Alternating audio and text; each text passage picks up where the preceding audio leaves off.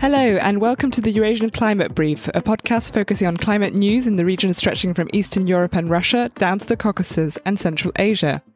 I'm Natalie Soer, a Paris-based climate journalist, and joining me today is my colleague Boris Schneider, a Berlin-based climate and energy expert. We will be dedicating today's episodes to the impact of the war on the supply of critical minerals necessary to the energy transition. Unsurprisingly, energy prices were rocked by the Russian invasion in Ukraine, with aluminium and nickel prices jumping up in the first 2 weeks after the conflict began, the latter over 100% up, both on fears of direct disruption and over concerns about soaring energy prices that could shut down production in Europe. Other metals of interest in this war include titanium, scandium, and palladium.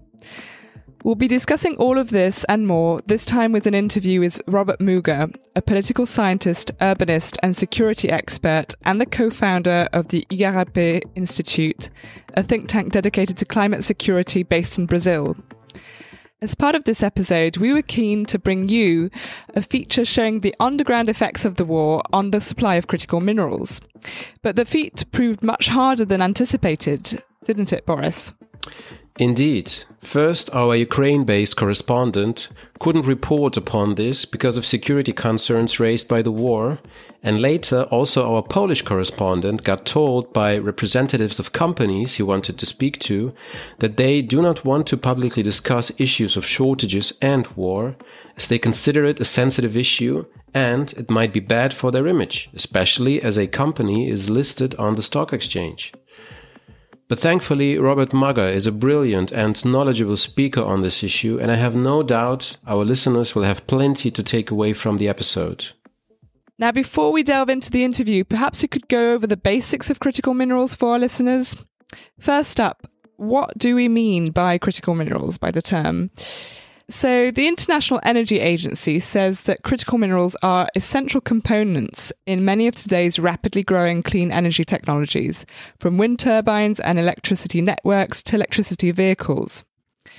They include both what we call base metals, which are in abundant supply, such as manganese or nickel, rare metals, which are geologically rare, and rare earths, which, rather than geologically rare, are difficult to extract.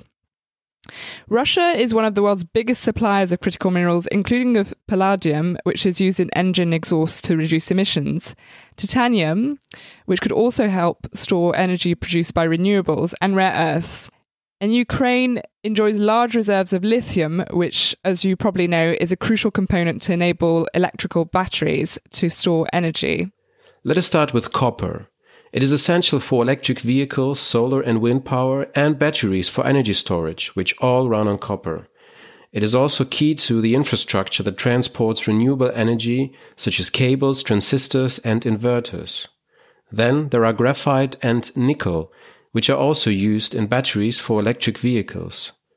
Then there is manganese, required for steel production for wind turbines and electric vehicles, and also for batteries. Last but not least, there is zinc, which protects wind turbines, solar cells, and transmission towers against corrosion. It is also used in energy storage systems and in batteries.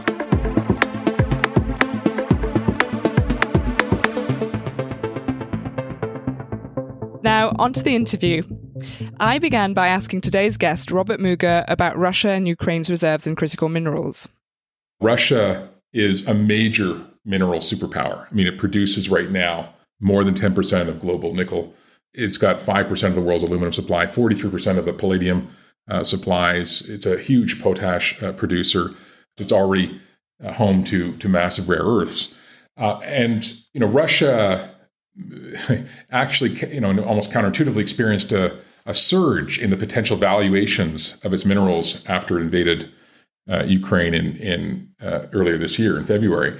Nickel prices reached the highest point ever in February, and palladium became more expensive than gold. So, in a way, what many countries realized very quickly, was that Russia is not necessarily the largest supplier.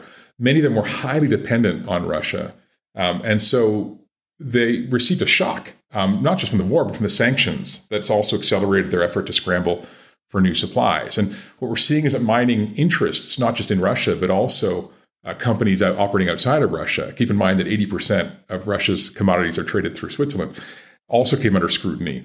And so we're going to see a lot of, I think, disruption ahead. But I think it's important. What I was curious about when the war started was, well, what are the implications for Ukraine when it came to the war and its own resources?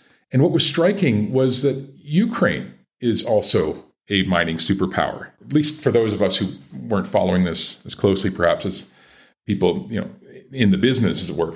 And my company, SecDev, undertook an examination of Ukraine deposits, and we looked at over 9,500 deposits across 170 mineral types. And Ukraine is among the biggest suppliers of a number of major minerals. And what we discovered is that Russia occupies about 2,000 of Ukraine's known 9,000 plus deposits, and currently occupies the equivalent, we estimate, of about 20% of all resource wealth in Ukraine. And the valuation of that comes to about $12.5 trillion in today's rates. When you say all resources, does that include gas and coal? Or is that just for critical minerals? No, so it's everything. So Eastern Ukraine, as many of, I'm sure your listeners will know, is home to vast hydrocarbon reserves, and notably coal, but also natural gas and oil. And a lot of it also is, there are many deposits also in the Crimea area and in the Crimean Sea. And so what we see in Eastern Ukraine, the areas occupied by Russia, is coal, of which Russia currently occupies more than 57% of Ukrainian supplies. Iron ore, and Russia again has over a quarter of Ukraine's supplies under its sort of military occupation. Manganese, which is really important for battery production and other devices that are going to power the green transition. Titanium, and then, of course, oil fields and gas fields. The vast majority of that enormous number, 12.5 trillion, is coal, right, in today's prices. But there are hundreds of billions of dollars worth of other critical minerals right now that are either stalled in terms of their production or potentially disrupted in the medium term because of the reluctance now of investors to move into Ukraine. The other thing I'd say is that Ukraine has lost potentially billions of dollars worth of rare earths right now in terms of the Russian occupation, assuming that this is maintained.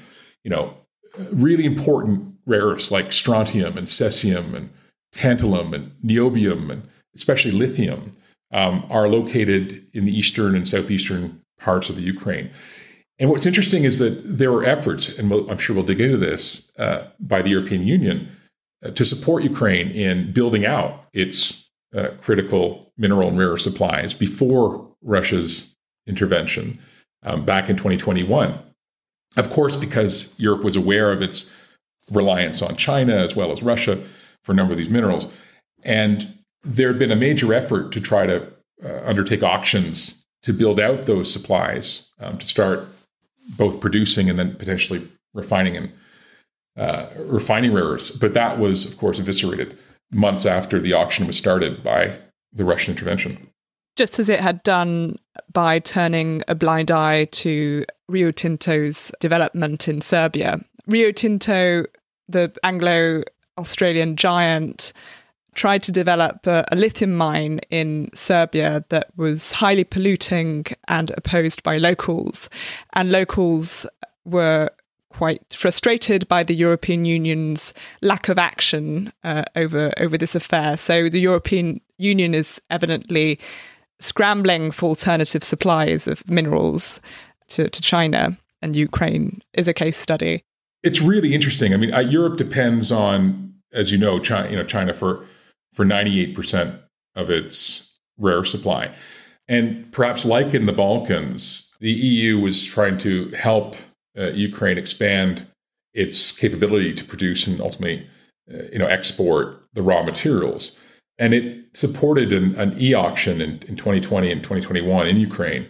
Ukraine Invest, the company that manages these licensing, received over 100 proposals from a variety of companies around the world and was expecting to generate well over $10 billion to develop areas And the EU signed a strategic partnership with Ukraine, as it has, by the way, with other countries that are rich in various minerals that it's defined as critical, and was looking also to sort of court Ukraine in helping develop its entire value chain, right? From extraction to refining, as well as recycling, and signed a variety of proposals.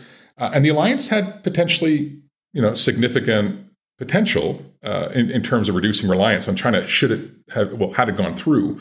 But of course, as you know, it fell apart sort of in February 2022. It's interesting to note, though, Natalie, that a similar effort was made by Europe supporting Ukraine back in 2013 with respect to hydrocarbons, recognizing its dependence on Russia for natural gas, oil, and the rest. There was an effort by Ukraine to expand its production. Ukraine has sizable deposits in everything from shale gas to oil and as of course coal in the Donbass. And that licensing process, which began in 2013, attracted interest from, again, a whole motley crew of hydrocarbon companies and energy companies. And it was also essentially torpedoed by Russia's annexation of Crimea a few months after the licensing went into play. And in fact, it was these two incidents, the efforts to expand its hydrocarbon industries and then its efforts to expand its rare earths production and refinement, and Russia's intervention, that really provoked our research into what was really at stake in Ukraine, and to what extent were these material assets potentially among the drivers for Russia when it intervened in 2022. Now, about your research, I wanted to ask, in the intro to this episode, we were explaining how we originally tried to send out a correspondent to mine in Ukraine, be it of lithium, manganese, copper, nickel, or graphite metals, to document how the war was impacting the critical minerals supply. And she quickly hit a wall, because while information on mining companies had been available for the past 30 years, they are now hidden for security concerns. Did you never struggle with security concerns in your own research? I mean, she was even accused by some of being a spy.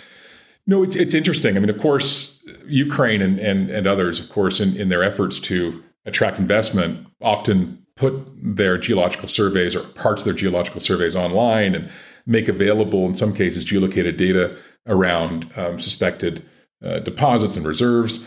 At one point, I think Ukraine had online over 20,000 suspected sites where there might be some kind of critical mineral, keeping in mind that there are over 177 mineral types that are known to be in Ukraine.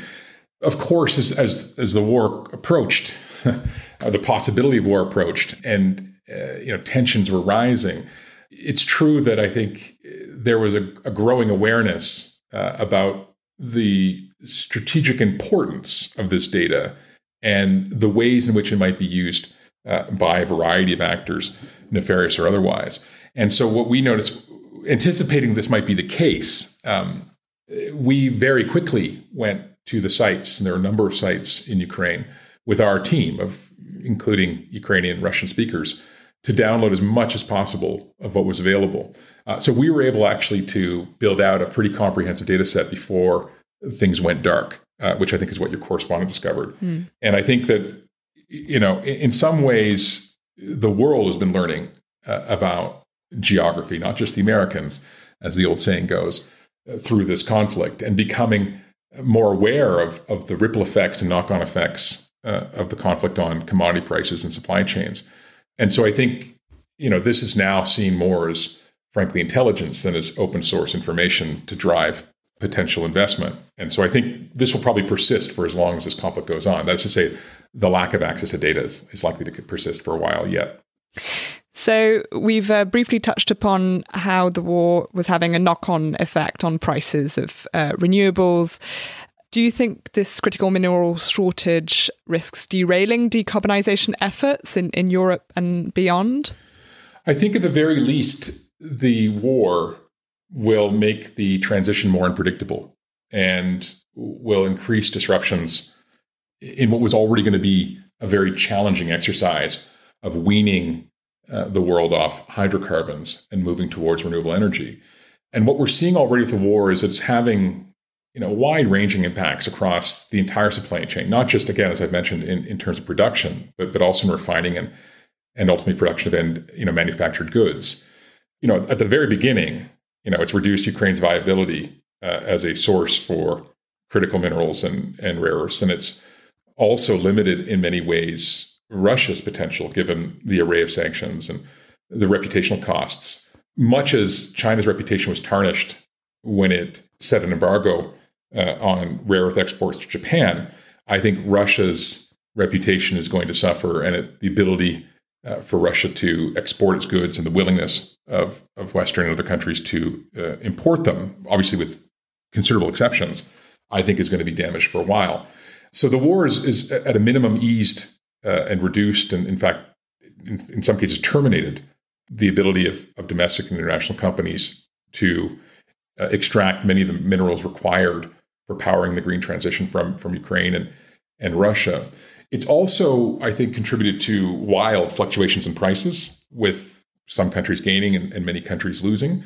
And I think it's set off this scramble and the development of new alliances. And maybe that contributes to more supply chain resilience in the medium to long term. But in the short term, certainly it means that what we're seeing is a lot of strategic stockpiling, growing protectionism. And this is having ripple effects, across entire industries, from semiconductor chips to components in, solar panels to EV batteries. And even what we're discovering is even slight supply chain problems have these global repercussions. And we're going through a series of shocks, including COVID-19 and, of course, decoupling between China and the United States, and now, of course, war in the Ukraine. So, the risks here is we start seeing the hoarding of key strategic, reserves, as well as manufactured products. And we see the knock-on effects already taking place in the EV sector and in EV battery cell production. So I think it's going to certainly create short-term to medium-term disruptions with, reverberating, and at the very least will slow the transition. On the other hand, the war is also sending, it's a wake-up call, right?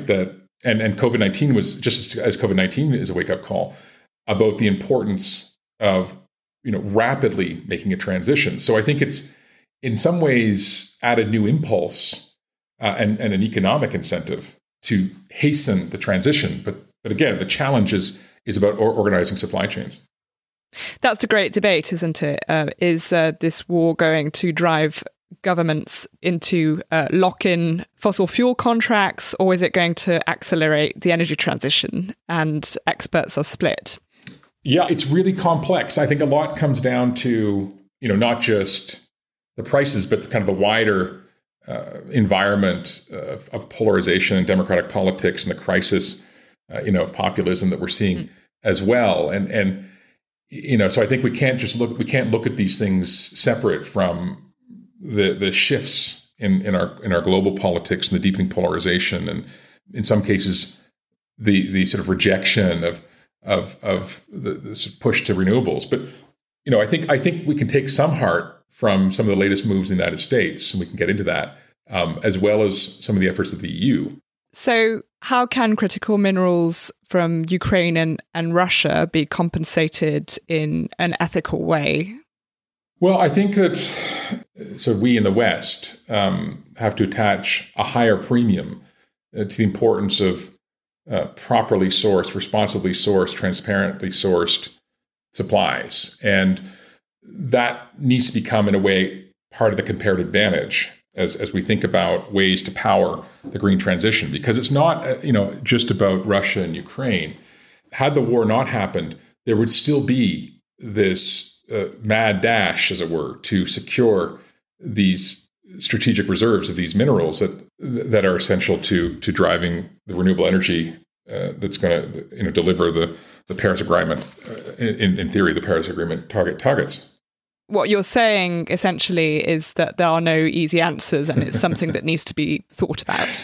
Yeah, I think. It's true. It's such a vast and sweeping topic. I think this is right. It's not straightforward, and there are no easy answers. But I do think, there as we think about this new great game that we've entered, and the risks that are associated, and the multiple priorities that we're having to deal with, the acceleration of climate change, the tensions with China, the war between Russia and Ukraine, there are a couple of, I would say, principles that are important to think about as we think about supply chain resilience when it comes to critical minerals and rare earths and managing, as you said, the environmental externalities that can result. The first is, I think, there needs to be investment and strategic thinking about how to diversify the supply, and with government setting sort of firm conditions on what that means when it comes especially to setting standards. We need to do research and surveys and permitting, raising awareness about the consequences of these minerals and the trade-offs and how to minimize them. I think the second thing that we need to be thinking about is promoting a lot of innovation across the value chain, right? So it's not just about extraction, but how do we increase the efficiency in both the processing and refinement, but also in the tech innovation, and think about the material substitution, the synthetics that could potentially replace the need for extraction in the first place. I think there has to be a radical scaling up of recycling. This is a really important feature, not just now as the energy transition technologies are taking off, but in the next 10, 20, 30 years. Not only does this relieve pressure on supplies, but this focus on rapid growth of recycling in waste, incentivizing R&D in recycling of core materials. This is going to be a huge value proposition as well. Already, we're estimating that by 2040, the secondary markets for recycling and minerals are going to account for between 5 and 12% of products like lithium, nickel, and cobalt. So this is a major effort that we need to be investing and doubling down in as part of building supply chain resilience. And the fourth area is around increasing supply chain resilience and market transparency, setting better stress tests, investing in creating better and more reliable price benchmarks, ensuring better transparency. And this includes in relation to ESG. And then finally, I'd say we need to, and this really gets to the point, right, is mainstream and upgrade our environmental standards. We have to start rewarding strong social environmental performance in these sectors. We have to be improving legal and labor standards. There needs to be better due diligence and verification. For too long, these sectors have been obscure and shaded. And there needs to be an opening up. And that, again, can be part of the comparative advantage of this diversification is underway, away from, say, China and Russia, from the Western perspective. All of this needs better information, more reliable data, and growing awareness from the public. Because I think, this is an issue that for too long has been in the shadows. And I think, podcasts like this and the kind of publicity that's now being attached to the outcomes, the sort of shocks, the shock waves in commodity markets of the Ukraine-Russian war are really important because if you don't have the public behind these kinds of efforts, they're not going to be driven through. And perhaps along with the degrowth thesis, we could start by thinking of products that are more frugal and use less resources in the first place. No, there's a whole separate argument that we need to have about our over-reliance on products that rapidly become obsolete or are broader questions around, the circular economy and donut economics and the importance of respecting planetary boundaries and the kinds of technologies that we're using in our everyday. So I think, part of that public awareness piece is about provoking conversation about these paradoxical impacts of the green climate transition and our growing emphasis on renewables and the underlying minerals and rare earths that are required to power it, and understanding those trade-offs and provoking conversation about greener living and relying less on many of these technologies, I think is absolutely a critical piece. One thing I often say, as somebody who spends a lot of time thinking about cities and the functioning of cities and the importance of cities also as players in this green energy transition, is that we don't need necessarily more electric vehicles. What we need are just fewer cars, full stop.